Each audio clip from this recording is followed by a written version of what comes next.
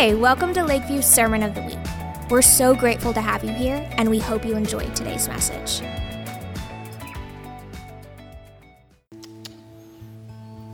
God is so good. He's so good. So good. Oh, man.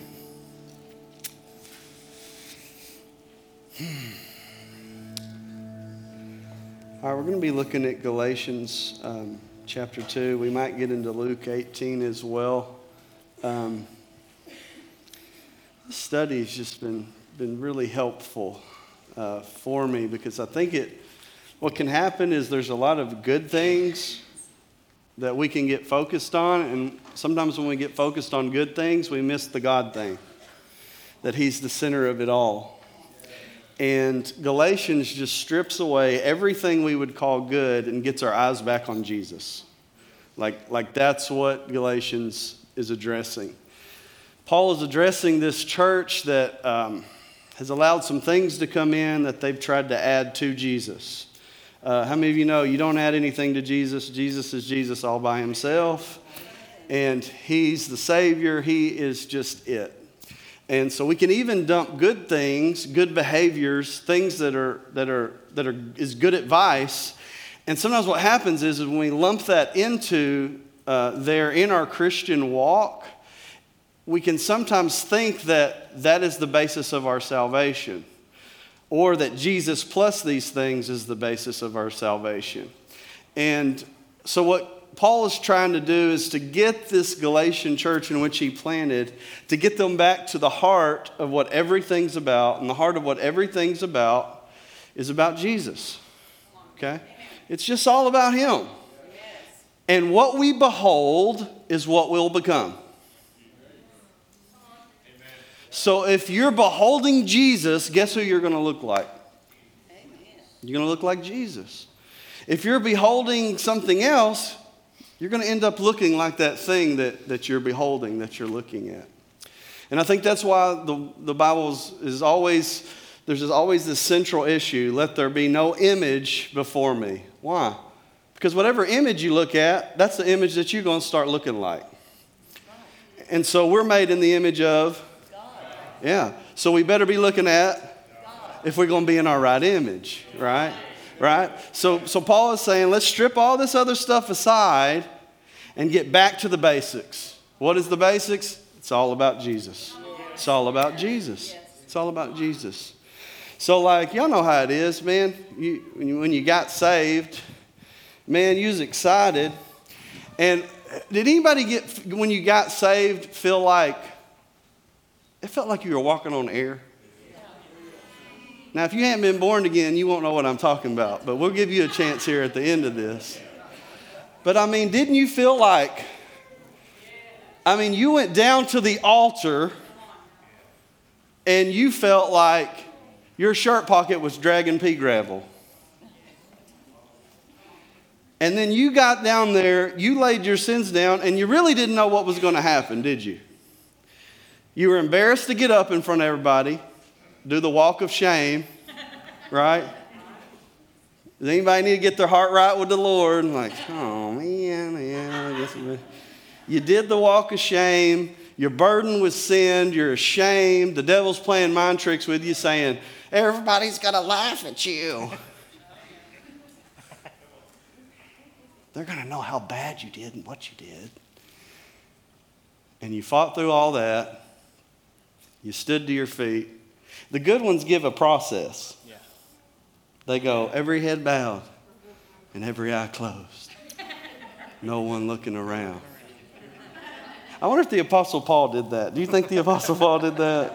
I think he said, get your rear up here and get your life together. But every head bowed, every eye closed, no one looking around. Slip up that. I see that hand. I see that hand. Okay. Now, if you raise your hand, stand to your feet right where you're standing.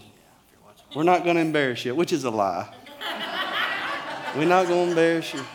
Come on. Then they stand up and say, now if you're standing, make your way down to these altars.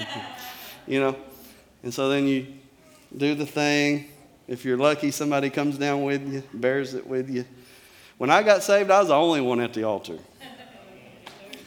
I was at Malvern, and I was sitting about right here with Mom. We were second row folk. And so I got up and went to the altar, had my spot. Does anybody got a spot at a church where you got your spot? I have a spot. And it was somewhere in relation to here. And so I went down and made my spot there. And it wasn't anything but pretty. It was tears, mucus. Then you had some ladies getting the do and pray the devil out of me. And so I got up, my shirt was to the side, my hair's up, my eyes were red, and I was snot everywhere. Tissue boxes out on the side of the altar I was at. Man. And I thought, man, I was down there after I said, man, hopefully more people responded. This was on a Sunday night, so there's like 10 people there. Maybe I'm not the only sinner here tonight. And got up, and I was the only sinner there that night. And made it back over to my seat. But I remember feeling so heavy. I actually had a fear when I was there. I had a fear that you hear people say that if I walk in there, the roof will fall in on you. I really thought that this is going to be, if I'm in here, this could be bad for y'all other people here that are here, because y'all don't know what I've done, what I'm dealing with. And just feeling weighted. And then when I came down, and that's what was crazy about the time that I got saved, because generally Sunday nights was either Jesus coming back or they turned the air off and made it hot and preached a sermon on hell. Sunday nights was rapture, hell, or Holy Ghost throwdown. That's what Sunday night was. And so it's either going to get weird, going to get hot, or it's going to be scary. And I said, oh, man, Sunday night service? Oh, my gosh. And I was just burying myself for it. Pastor preached, Jesus is a strong tower, that if you run into it, you'll be safe. I'm glad he listened to the Lord, because I don't know that I would have responded to the other ones. I was so broken. And so, that was my story. And I remember feeling so heavy, but then after I got up from the altar, I had a lot of demons to face, a lot of devils to face, a lot of habits to address. But man, I felt like just a weight had been lifted from my chest. And you know what the church is pretty good about? The weight that you left at the altar, they're pretty good about putting the weight back on you. So I left pretty free, but it wasn't long till I got to get the rules of what it is to be a Christian now, Mr. Matthew. So, you gotta, if you're going to be a Christian, be saved. Oh, man, you better loosen that up, my guy. Well, as a Christian, can't smoke cigarettes. What kind of Bible you got? Oh, my. Oh, well, you are right there. But if you didn't, read the right kind of Bible. You chew tobacco? Of course. Yeah, can't do that. Oh, and you can't date girls that chew either. So, I got to tell you. Oh, no rated R movies except for Passion of the Christ. You can watch that. No alcohol. Put that in here. What else? Let's see here. Oh, hey, you witness of it? Oh, you don't witness? No, okay, you need to start witnessing to people. Okay? Or you're not saved if you don't. You're going to have to do daily Bible reading. Every time the offering bag comes, sorry, Sheehan. Every time the offering bag comes, better have something to put in there.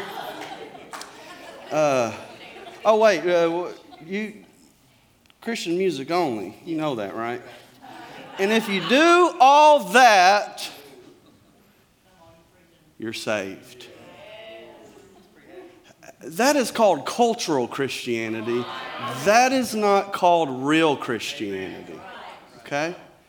Now, everything I put in his backpack is a good thing. It's not bad. But when we live in the light of this is what is keeping me saved, or this is what makes me saved, what happens is I start getting prideful about how heavy my backpack is. And then I start comparing with other people how big my backpack is compared to theirs. And then a church starts to get divisive because they start getting backpack envy. So we took a good thing and we turned it into a bad thing, a bondage. Something that's good advice turns into being what we're trusting. And then when the burden gets too heavy to bear and they stumble, do you know what the church does? We shoot our wounded. I knew he couldn't make it. I thought his experience wasn't real. And we eat our own. Cannibals. The body of Christ. But what Jesus does is Jesus takes the backpack, oh my gosh, and pretend there's no stones removed from here. And Jesus takes the back. How many zippers this thing got? There we go. He takes the backpack from us and then says, I'll bear the backpack. Now you follow me.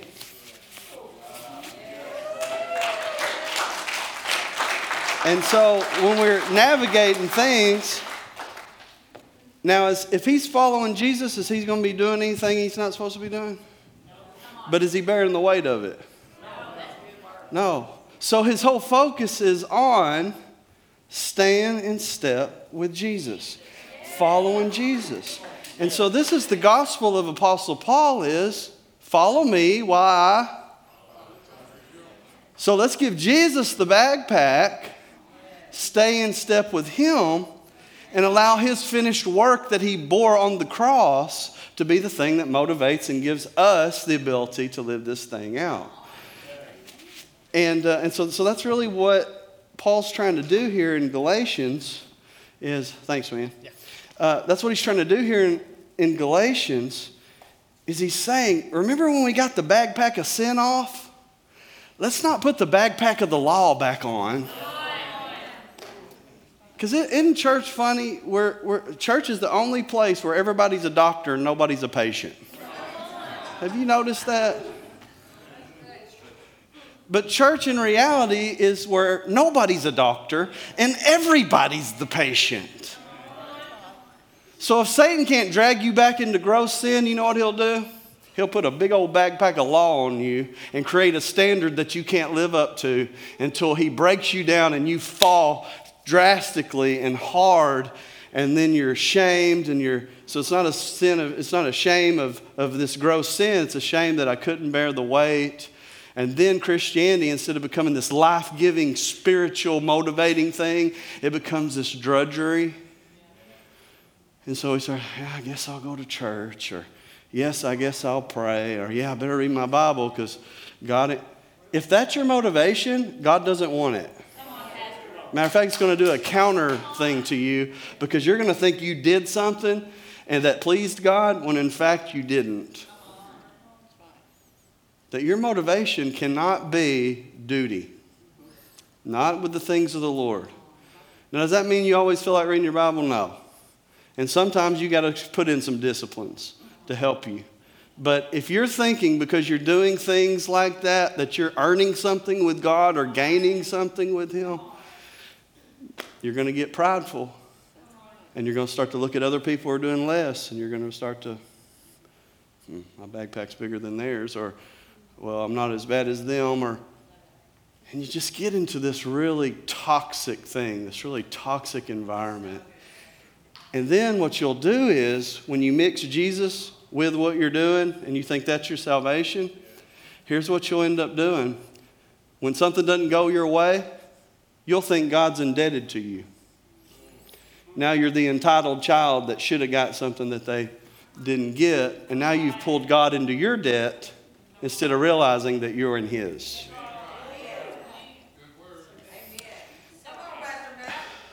I'm trying, man. I'm trying.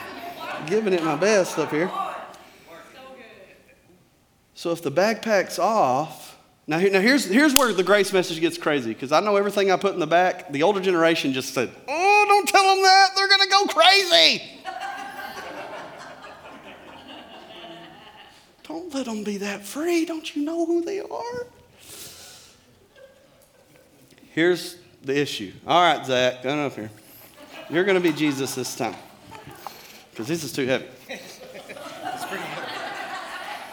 We scuffed up the altar. Yeah. Well, hey, we'll get some polyurethane on there. All right. So, when Jesus takes the load, the backpack, okay, I can't do this. Whew, thanks, Jesus, for taking that load off. Now I'm just a free sinner is all I am. I'm just a lawless, crazy, out of control guy. So when Jesus takes the backpack, I got to follow him. And here's what salvation is. This is salvation at its essence. Because Jesus says, if you want to follow me, he who follows me got to what? Deny yourself, take up your cross, and follow me. What's your cross? To follow the cross. That's your cross. That's your cross. So when he takes the backpack and I'm going with him, is he going to do something outside that backpack? Mm-mm. And so as I'm following Jesus, I'm going to do everything in that backpack just as a rule, as a law unto my own heart, because I'm imitating what I'm seeing. But as soon as I stop following, I start to say, hey, I kind of like this freedom thing. I think I got this. I don't think I actually need to follow him anymore. It won't be long till that backpack's going to be right back on me, and I'm going to start to do things and think I'm going to be able to control this and control that, and I'm going to keep putting it, and it won't be long. I'm going to be back with the backpack. So the key to keep this backpack thing off of you and to live right, because how many of you know without holiness, nobody's going to see the Lord? We have to stay lock and step with Jesus. So there's this balance going on here. And Paul is addressing a balance over on this side, but there's a balance over here on an extreme on this side. So when it comes to the grace message, we can preach it radically, because if Jesus is at the center of it, we're going to try to be like Jesus.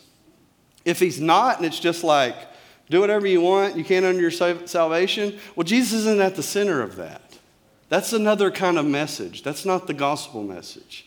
The gospel message is a response to bow a knee to King Jesus and say, you're the Lord of my life, and now I'm following you, and whatever you say, I'm going to do. Like, that's the gospel response. Anything outside of that is not a gospel response. And this is what you've seen a lot of times. Sometimes people come to the altar, and they just pray the guilt and shame off, and then go sit back down. But Jesus never became the Lord of their life. So they cry enough to feel better, but then leave and don't change, because they didn't make Jesus the Lord of their life. So we can't be afraid of the grace message, because it's the only thing that frees us. It's the only thing that keeps us humble. It's the only thing that keeps us from thinking we're earning our salvation. But we can't get it twisted and move Jesus out of the center of it. Otherwise, we just have fleshly Christians. They're doing whatever they want to do, and they're blaming grace for the reason that they're sinning. And so Paul's addressing both of these realities. One of them is called antinomianism, and that's where, I'm saved by grace, I'll do whatever I want to do. The other is asceticism, and that's just a big word that says, I'm going to beat myself up enough to where God's going to be impressed, and then he'll smile on me, and because I'm so disciplined, God's going to be happy, and he's going to save me. Both of those two realities, evil, demonic, twisted. Why? Because Jesus is not the center. In this side, Jesus isn't enough. On this side, Jesus isn't even considered. He's just the one that is this pitiful being that died on a cross and paid for my sins, and I never think about him again. This one over here is the Jesus that's not enough and didn't do enough to actually pay for the price of my sin. So you see here, we're trying to find a balance, and Paul is pulling them into balance with who Jesus is. And so this is kind of what we see kind of playing out. Thank you, Mr. Bagpack, Jesus guy.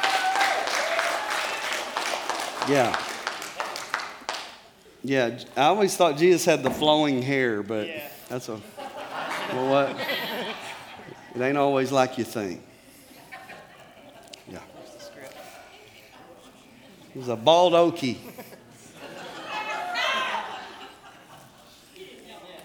Yeah. Yeah. So this is another thing that I think Galatians gets us to the heart of. Jesus didn't purchase your sin. He purchased you. He paid for your sin, but he didn't buy your sin. No. He doesn't want that. You know what he wants? He wants you. Yes. He wants to love on you. He wants to send his Spirit to help and guide and lead you. So it's not just this transactional pay for kind of thing, right? If that's it, we just made a business deal with God and we can walk away. You get my sin? Oh, phew, thank you. All right, paid my bill. I'm out of here. Got my ticket. Got my baptism certificate. I'm good, right? So he pays my debt, but he pays for me. That it's always going to be relational, not just transactional. Does that make sense? If it's transactional, here's what I'll do. I'll always try to figure out what I can do and still make it to heaven. And I hate that. I hate as a pastor getting asked the question, can I do this and still go to heaven? I'm like, bro, I'm not Holy Ghost, man. Are you convicted by it? You're talking to me about it. So you obviously, anything not done from faith is sin. So it sounds like you're not at ease. So I'm not going to be Holy Ghost and tell you, yes, you're okay. Come on, that's good. We'll say, work out your own salvation through fear and trembling. But what Paul's message does is it keeps us from living on the outskirts to seeing what we can get away with. And it pulls us to the center and says, I just want to fall in love with Christ. Yes. And I just want him to be the center of it all. And when he's the center of it all, I found it to be a lot easier to be obedient. Matter of fact, you'll be living out the law and you won't even know it. Because it becomes natural. The supernatural becomes natural. Somebody will come up to you and say, man, I saw you do this, that, and the other. You said, I did? Wow, I must be changing. Because God does such a good job at it, it almost becomes a part of us. Because we're new creatures in him. So Paul had started off with these Christians, with these Galatians who had become Christians, in such a beautiful way, and they'd let somebody slip in and put the backpack back on them.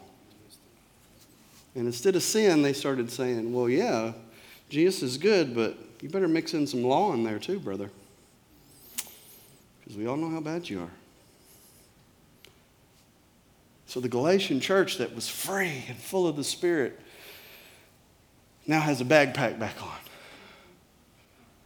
And instead of sin, it's traditions and laws and things of that nature. That God would have us have Jesus at the center of everything that we do. You ever wondered, this is something I wondered, Jesus died right in the middle of his prime. 30 years of preparation for 3 years of ministry. And change the world. That's pretty cool. I thought, why didn't he die when he was 60 or 50? Or couldn't he have just kept living on, a little bit long?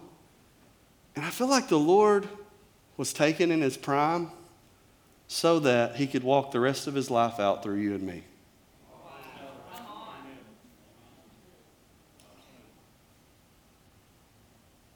He said, yeah, I can die in my prime because through the Holy Ghost, my body will walk the rest of this thing out for years and years and years and years and years. That Jesus is wanting to walk his life out through you. So the Galatians were making relationships transactional to pay to be loved.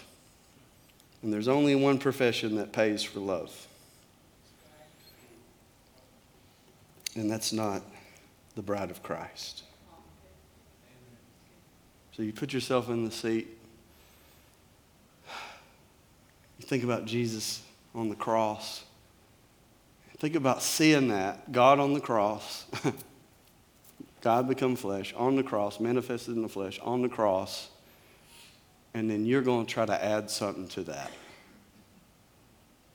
Like, how prideful do you have to be to try to add something to that? To say that what I've done is more powerful than what you did. So this is the brass tacks right here. Are you ready? Is what you've done, good or bad, more powerful than what God did? And how you answer that question determines whether or not you're in the faith or not. Yeah. It's serious. It's serious business to Jesus. I think it's also funny. Jesus spoke worlds into existence, but he couldn't speak your salvation. He had to do an act. It's like he's like, oh yeah, Milky Way. Oh, Jupiter. Oh, weird ring planet. Pluto. Oh wait, that's not a planet. Whatever that is now. Worlds, universes, giant stars. Salvation. Yeah, I'm going to have to become a man and be brutalized on the cross to make a family that's redeemed. That God had to do an act to undo your sordid acts.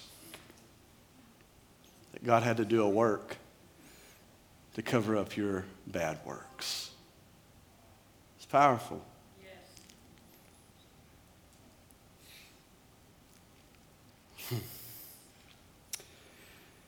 You ever try, I'm just running rabbit trails, but this is just what it is, okay?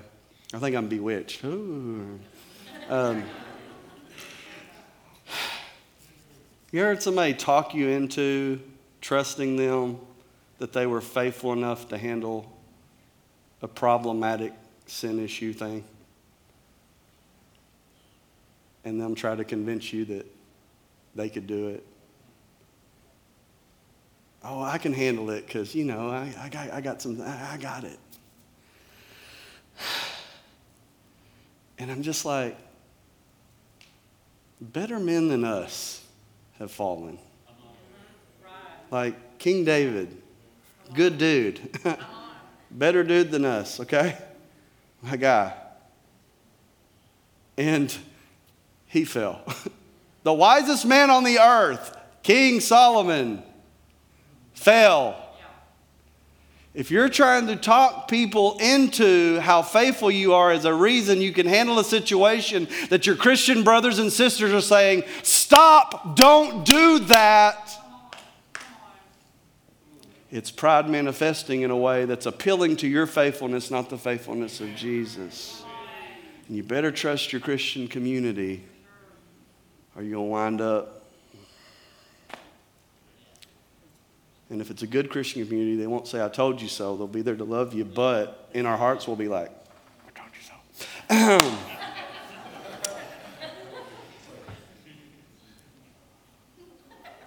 Yeah. It's a serious business.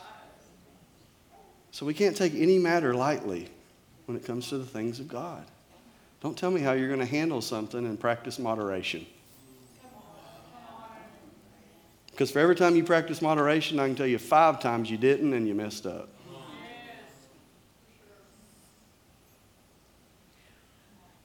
Walk in step with Jesus, man.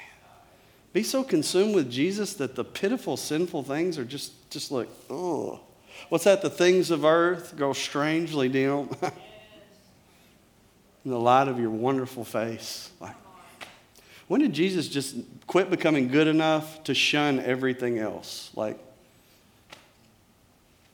So I think this is where Paul's trying to get at. What is our basis of salvation? So what's Paul facing here? Paul is facing a group of Jews that have came to Christ, but want to come to Christ and add the law with Christ. So they're saying Jesus plus the works of the law equals justification, equals being declared righteous, equals being saved. And so why is this going on? Well, the problem is Rome. Rome has been an oppressive empire, and the Jews have within their framework, within their theology, is always about the Jewish kingdom setting itself back up on earth and being the hub for where everything else goes out. So you can't really blame them for the way they were feeling, the way they were thinking. I mean, being entrenched for thousands of years that you were going to rise up and that you were going to be the place where the Messiah came and that God was going to defeat all the enemies. And through this place in Jerusalem, everything was going to be, a rule was going to be taking place. And they were looking for the Messiah to set up this kind of kingly rule. So you can't really blame them for falling into this trap, because when Jesus comes the second time, that's going to happen, by the way. He's going to come, set up his kingdom, and so on and so forth. The first time he came, he had to prepare a people for the kingdom. So he had to be the sacrificial lamb to take away the sins of the world so that he could have a family of people that would rule and reign with him in order to have the agenda of God come out onto the earth. So when they were looking for a Messiah, they're looking for somebody to kick Rome out of there. And Jesus is saying, Rome's not the problem. You are. And so people are saying, so there's confusion coming up about how the Messiah was going to look and what the Messiah was going to look like. So they're thinking, okay, Jesus has come. We believe that, but we can't lose our customs that we practiced for thousands of years. And we got to know who's on our side, because if Rome rises up, I need to know who's on my side. So what can we look for to see who's really on my side or not? I've got it. Circumcision. That'll show us who's really in and who's not.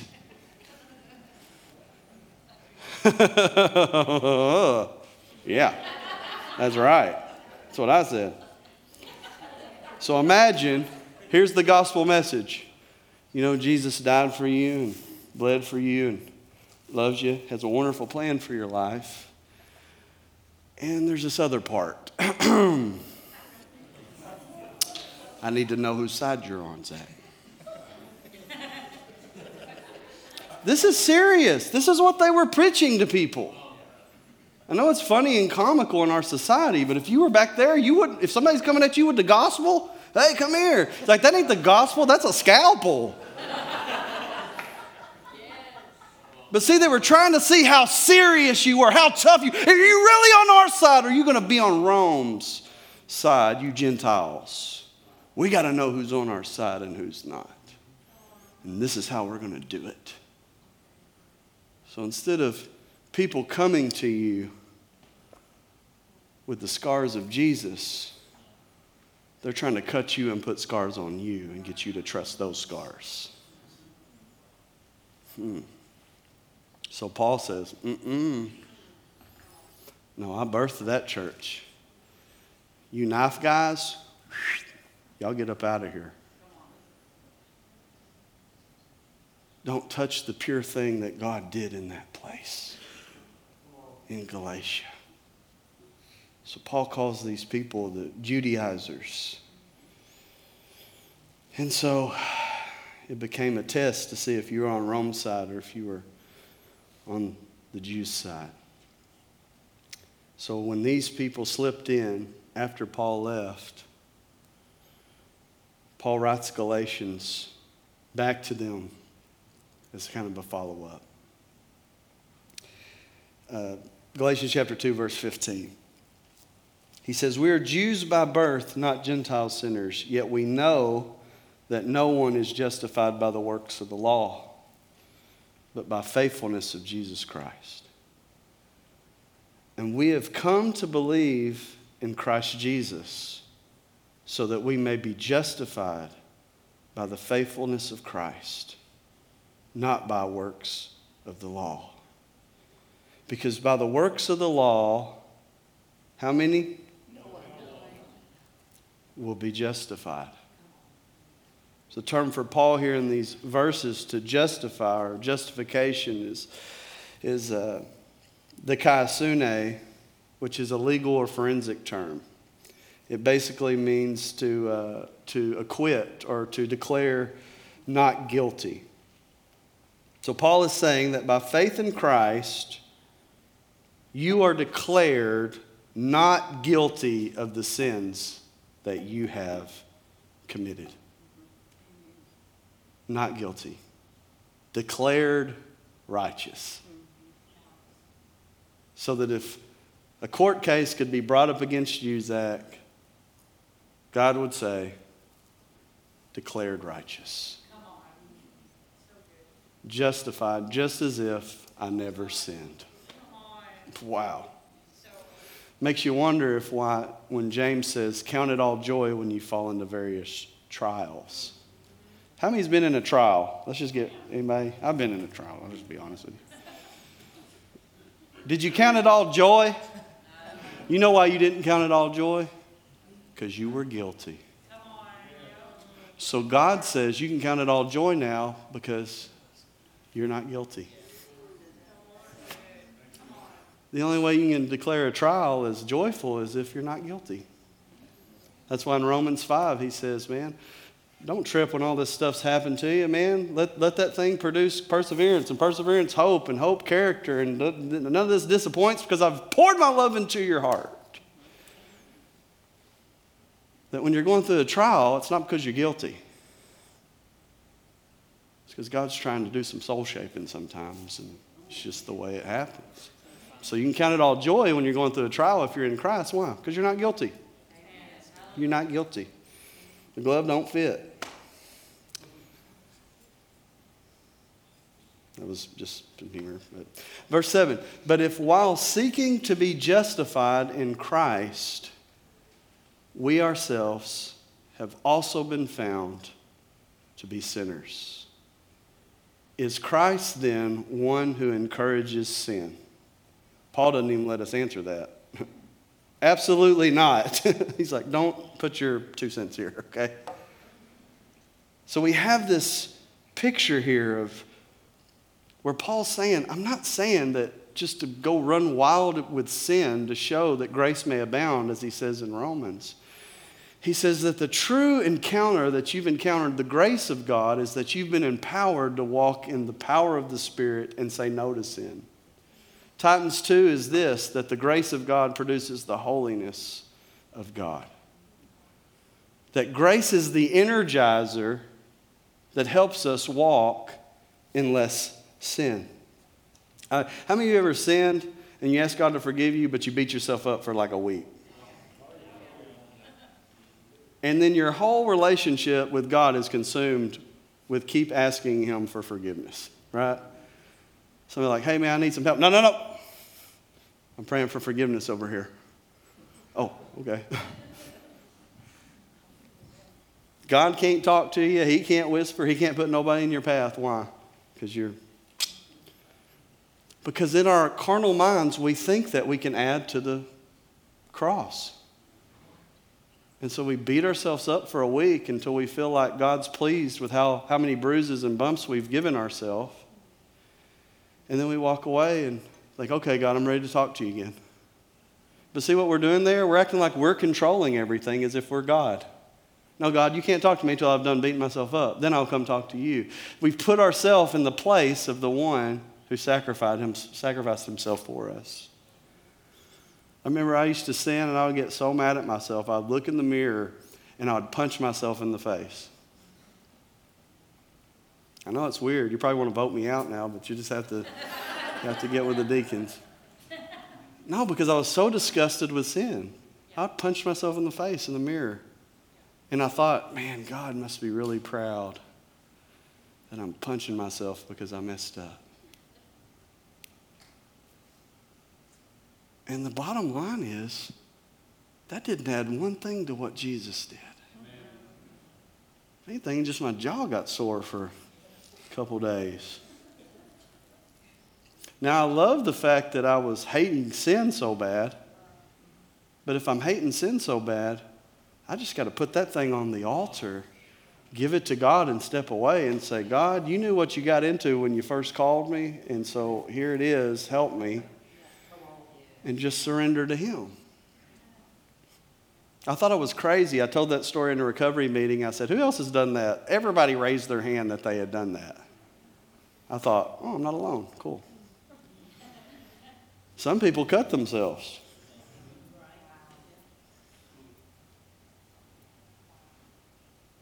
Tommy Tinney told me a story about this country he would go to where the Christians would climb up a mountain if they had sinned during a holy holiday. They would wear no pants, and they would crawl up this mountain on their knees, whipping themselves the whole way up, and would go up and down until they were just whipped bloody backs and bloody knees. And he thought that was pleasing God. He said he just wanted to grab them and say, you don't have to do that.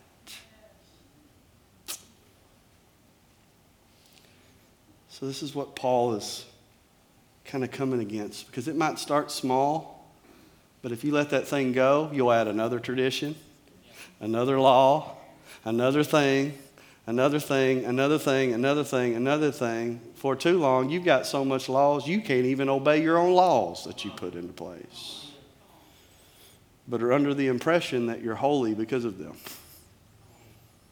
And then it becomes a tradition and a culture. And then once it becomes a culture, possible to break just about. So Paul's coming in at this first step and says, whoa, we're going to stop that right here, because I know where this goes. It goes to where I was before Jesus, and it's called Judaism. And that's where I killed Christians. Is this okay? I hope so. I just want to help you. Verse 18, but if I build up again those things I once destroyed, I demonstrate that I am the one who breaks God's law. So it's not that Jesus doesn't want us to be moral, but it's that if I have faith in Jesus, Jesus is faithful Israel. So if I have faith in Jesus, I'm in faithful Israel too. That Jesus' life is retracing the steps of Israel. That Jesus, just like Israel, comes out of Egypt, right? Goes into the Red Sea, is baptized, goes into the wilderness for how many days? 40. To represent what? 40 years in the wilderness of unfaithfulness. That he becomes the lamb, the Passover lamb. He is imitating Israel to say, there's a new Israel in town. And if you put your faith in me, that's how to become true Israel. Yeah. That's why John calls the synagogues in the book of Revelation the synagogues of Satan. He don't mince words. Why? Because if it don't have Jesus, it ain't Israel.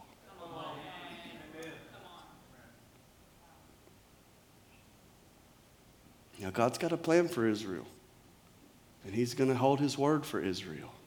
But if you think what's going over there right now is pure Israel, if it ain't in Jesus, it ain't it. How more can you get more Jewish than Jesus? I don't think you can. I think he's the ultimate Jew. And that's who you're following. So when we unite ourselves to Jesus, we are grafting ourselves into the blessing of Abraham. Yeah. Yeah. So Jesus is trying to bring them back to the reality through Paul that just because you're by grace through faith doesn't mean you divorce ties with Israel. that Jesus is faithful, Israel, and he's the only one that's ever been faithful. And that if you put your faith in him, you come under that same blessing. Verse 19 is, for the law I died, for through the law I died to the law. For through the law I died to the law so that I may live to God. So is the law bad? No, it's not bad. But the law really only slows down wickedness. Case in point. When they put 50 miles an hour on the speed limit sign, what do? It becomes your basis to go a little bit more, right? So you start there and say, that's a nice suggestion. I'm going 59. Because if I go 60, I'll get pulled over. But 59, I'm still in the 50s. So do you see what the law did? The law slowed it down. What if there's no sign? Lawlessness. Craziness. So the law doesn't stop sin. The law is just a suggestion of, hey, let's slow it down a little bit. So Jesus comes in and says, I'm going to obey every bit of the law. And I'm not going to abolish it. I'm going to fulfill it. And if you put your faith in me, it's as if you fulfilled every bit of the law. Yeah. So this is where Paul's trying to go with this. Verse 20, and I've been crucified with Christ, and it's no longer I who live, but Christ who lives in me. Wow. Okay, so he turned it. Remember, it was declared righteous. It was this kind of court pronouncement. Now he makes it personal.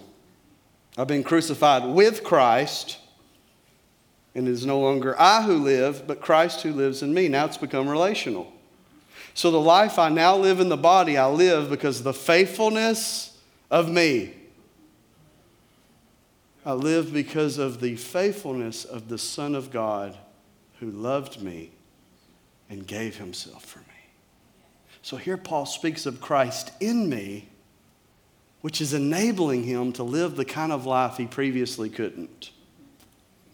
So justification has this declaration, this moral thing that where it says you're not guilty, but then Jesus takes you with him in the Spirit on the cross and crucifies your old nature with him.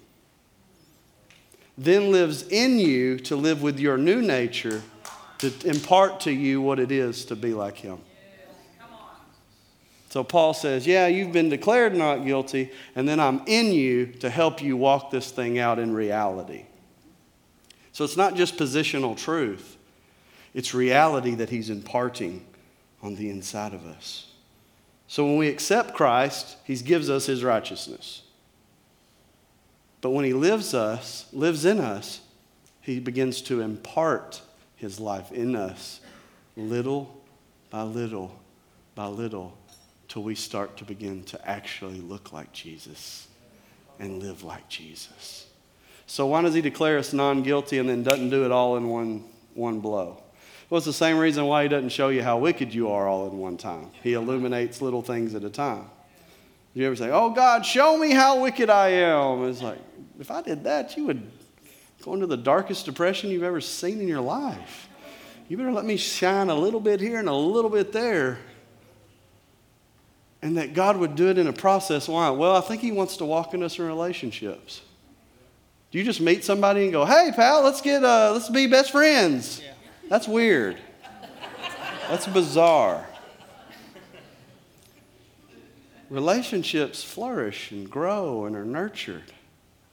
Have misunderstandings. Have different wills competing. If you're married, you said amen? Amen. Yeah. Hopefully your wife wasn't there. That relationship would unfold with Christ in me as he illuminates the things in my life that I need to get out. So he would do it in a process to where I'd be increasingly transformed so that over time I would acquire imparted righteousness as well as imputed. So we're treated not only as we've never sinned, why? So that we can stay in the relationship. So Jesus pays for all your sin all at once, why? because he's got to walk this thing out with you. So he pays for all of it, but then works it out in reality a little bit at a time. And sometimes a lot at a time. Some people have radical encounters. Other people struggle with stuff for 10 or 20 years. And it's just what it is. Everybody's got their own walk and how it looks. And, sometimes I'm like, God, would you just snap your fingers and make me like you and we could just be done with this thing? But he's like, I could do that, but then you wouldn't get to see how merciful, how gracious, how beautiful, how wonderful, how long-suffering, how patient, how kind, and how... Because when I see those virtues in God, guess what virtues get worked out of me? Patience, kindness, gentleness. It's all get worked out in that kind of way. Verse 21, we do not set aside God's grace, because if righteousness could come through the law, then Christ died for nothing. Chapter 3. This is my favorite part of the whole book. I know, I'm demented. You foolish Galatians, who has cast a spell on you? Before your eyes, Jesus Christ was vividly portrayed as crucified. Wow. It's that Paul preached Jesus in such a way they actually saw Jesus on the cross. Let me preach like that. Whereas I'm preaching, just Jesus on the cross, just, oh my gosh. That Paul's preaching was under such power in the Spirit. They visibly saw Jesus on the cross.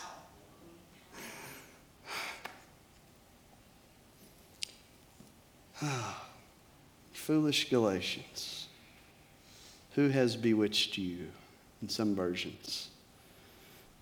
The idea is, in the Greek there is, you ever heard the evil eye? Somebody gives you the evil eye? In antiquity, there was this thing where if somebody could cast a spell on you and give you the evil eye.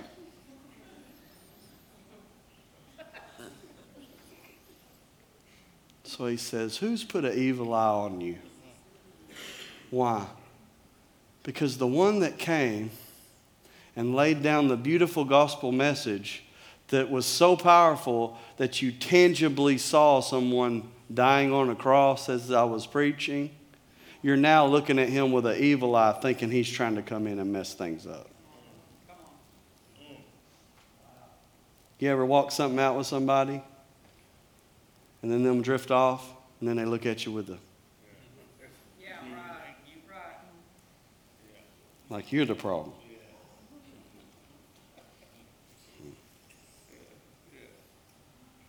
And you want to say, don't you remember that time we prayed all night?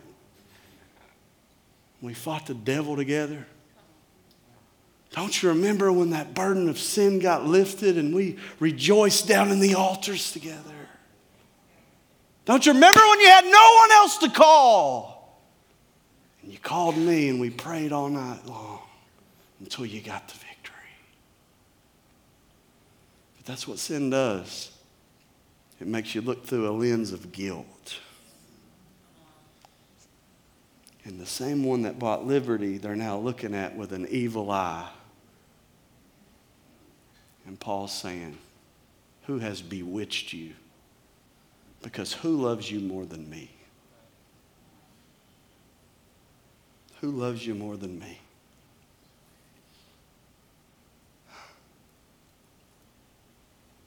That's what I want to say to my kids sometimes.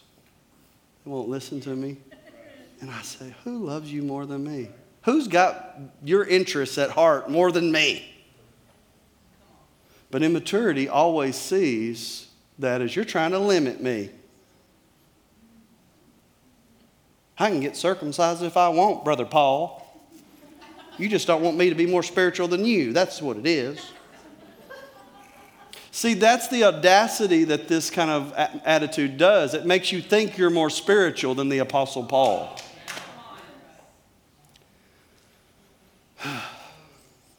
Is this okay? I know, we gotta quit. The kids workers are like, "Would this guy shut up and get out of here?" I get it.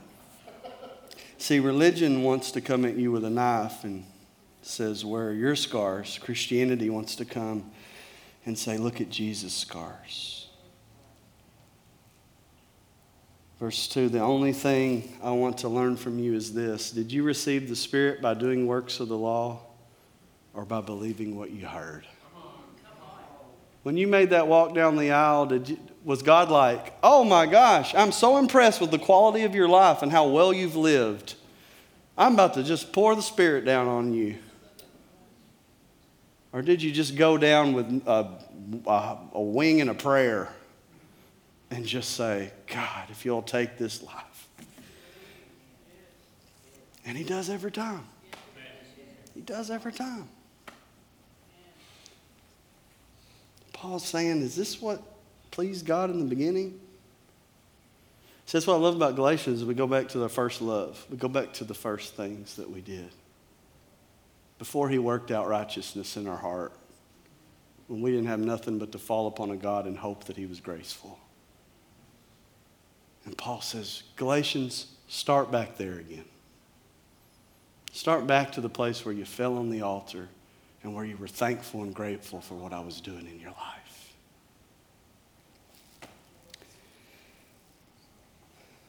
Were you saved because you had it all together? Or were you saved because you threw yourself at the feet of King Jesus and found Him mighty to save? Yeah. Verse 3, are you so foolish? Although you begin with the Spirit, are you now trying to finish by human effort? Verse 4, have you suffered so many things for nothing, if indeed it was for nothing?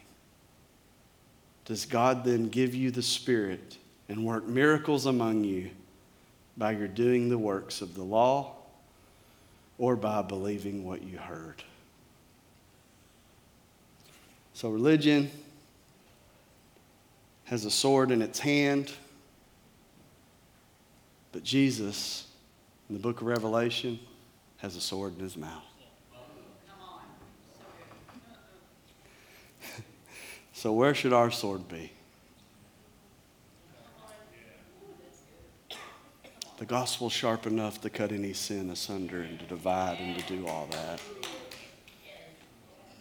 If we get more serious about the gospel, God will get more serious among us. If we'd really believe that the gospel saves and heals and delivers, He'd honor that as it comes out of our mouth. Because it's just as sharp as it always was. So I just want to encourage you. Some of you are beating yourself up. Stop. What you did isn't more powerful than what He did. And some of you are puffing yourself up and looking at everybody else as if they're more sinful than you. And Paul would say, stop. Stop. And let's get back to where it started. Sinners falling on the feet of a merciful God who saved us, filled us, healed us, sanctified us, filled us with the Holy Spirit, did miracles among us, worked out all kinds of things we didn't know how we were going to get out of, and you're still standing. Why? Because He's that good. Just because He's that good. He's just that good. Jesus, God, we thank You. God, we just get right back to the heart of it all. How are we made right with You? Because in faith we just bowed a knee and said, Jesus, I give You my life. Wasn't anything we did that impressed You or moved Your heart. It was just the goodness of God that is so pervasive that if anyone comes to You, You won't turn them away.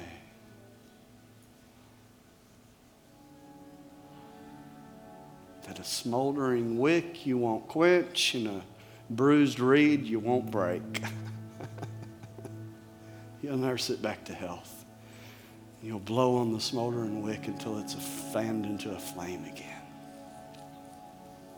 So God, whether we're broken or puffed up in pride, deflate the prideful, lift up the heavy-hearted and burdened. And pick up our heads and put our heads right in your face again. And just tell us you love us, because that's enough. It's enough. Abigail, I got home from men's retreat, and man, I can be gone from my kids like a day and a half, and I feel like I got to go see my kids, man. And then when I see them, I'm like, oh yeah, that's why I wanted some space from you, but you forget in those moments. But I came in the door, and I didn't even look at, I just saw Abigail. She's got this thing where she'll be watching TV, and she's on the TV stand, and she can get on her toes like a ballerina. Like, I'm not talking about like tippy toe. I'm talking about, you know what I mean? Where they're like on and like bear her whole weight like that. And I'm like, what in the world? Like, are you going to be like the queen of ballet? I'm not sure, but she does that and just gets into her show. But when I came in, she looked at her. I said, Daddy needs a kiss. She was the first one I saw. Abigail means the father rejoices. And I go in, I see her, and I'm too far away, I can't really see her, and I go, Abigail, I need a kiss right now. And she turned her face and said, Daddy. And had snot coming all down.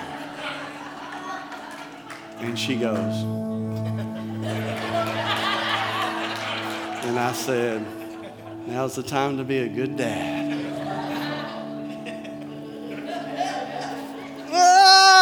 Oh, gosh. Why? Because whether she had snot on her face or not, she's still my daughter. And so some of you just need to let God grab your snotty head. And I know you don't want to, because you're like, oh, there's snot everywhere. And he's like, yeah, I know. And just let him. You know what to worship means? Proskuneo in the Greek. Pros means to lean in. Kuneo means to kiss.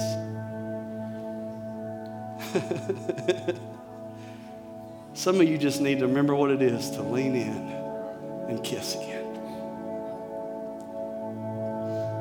He'll even kiss you through a mask. He ain't tripping. He might even pull it down. So put it back up.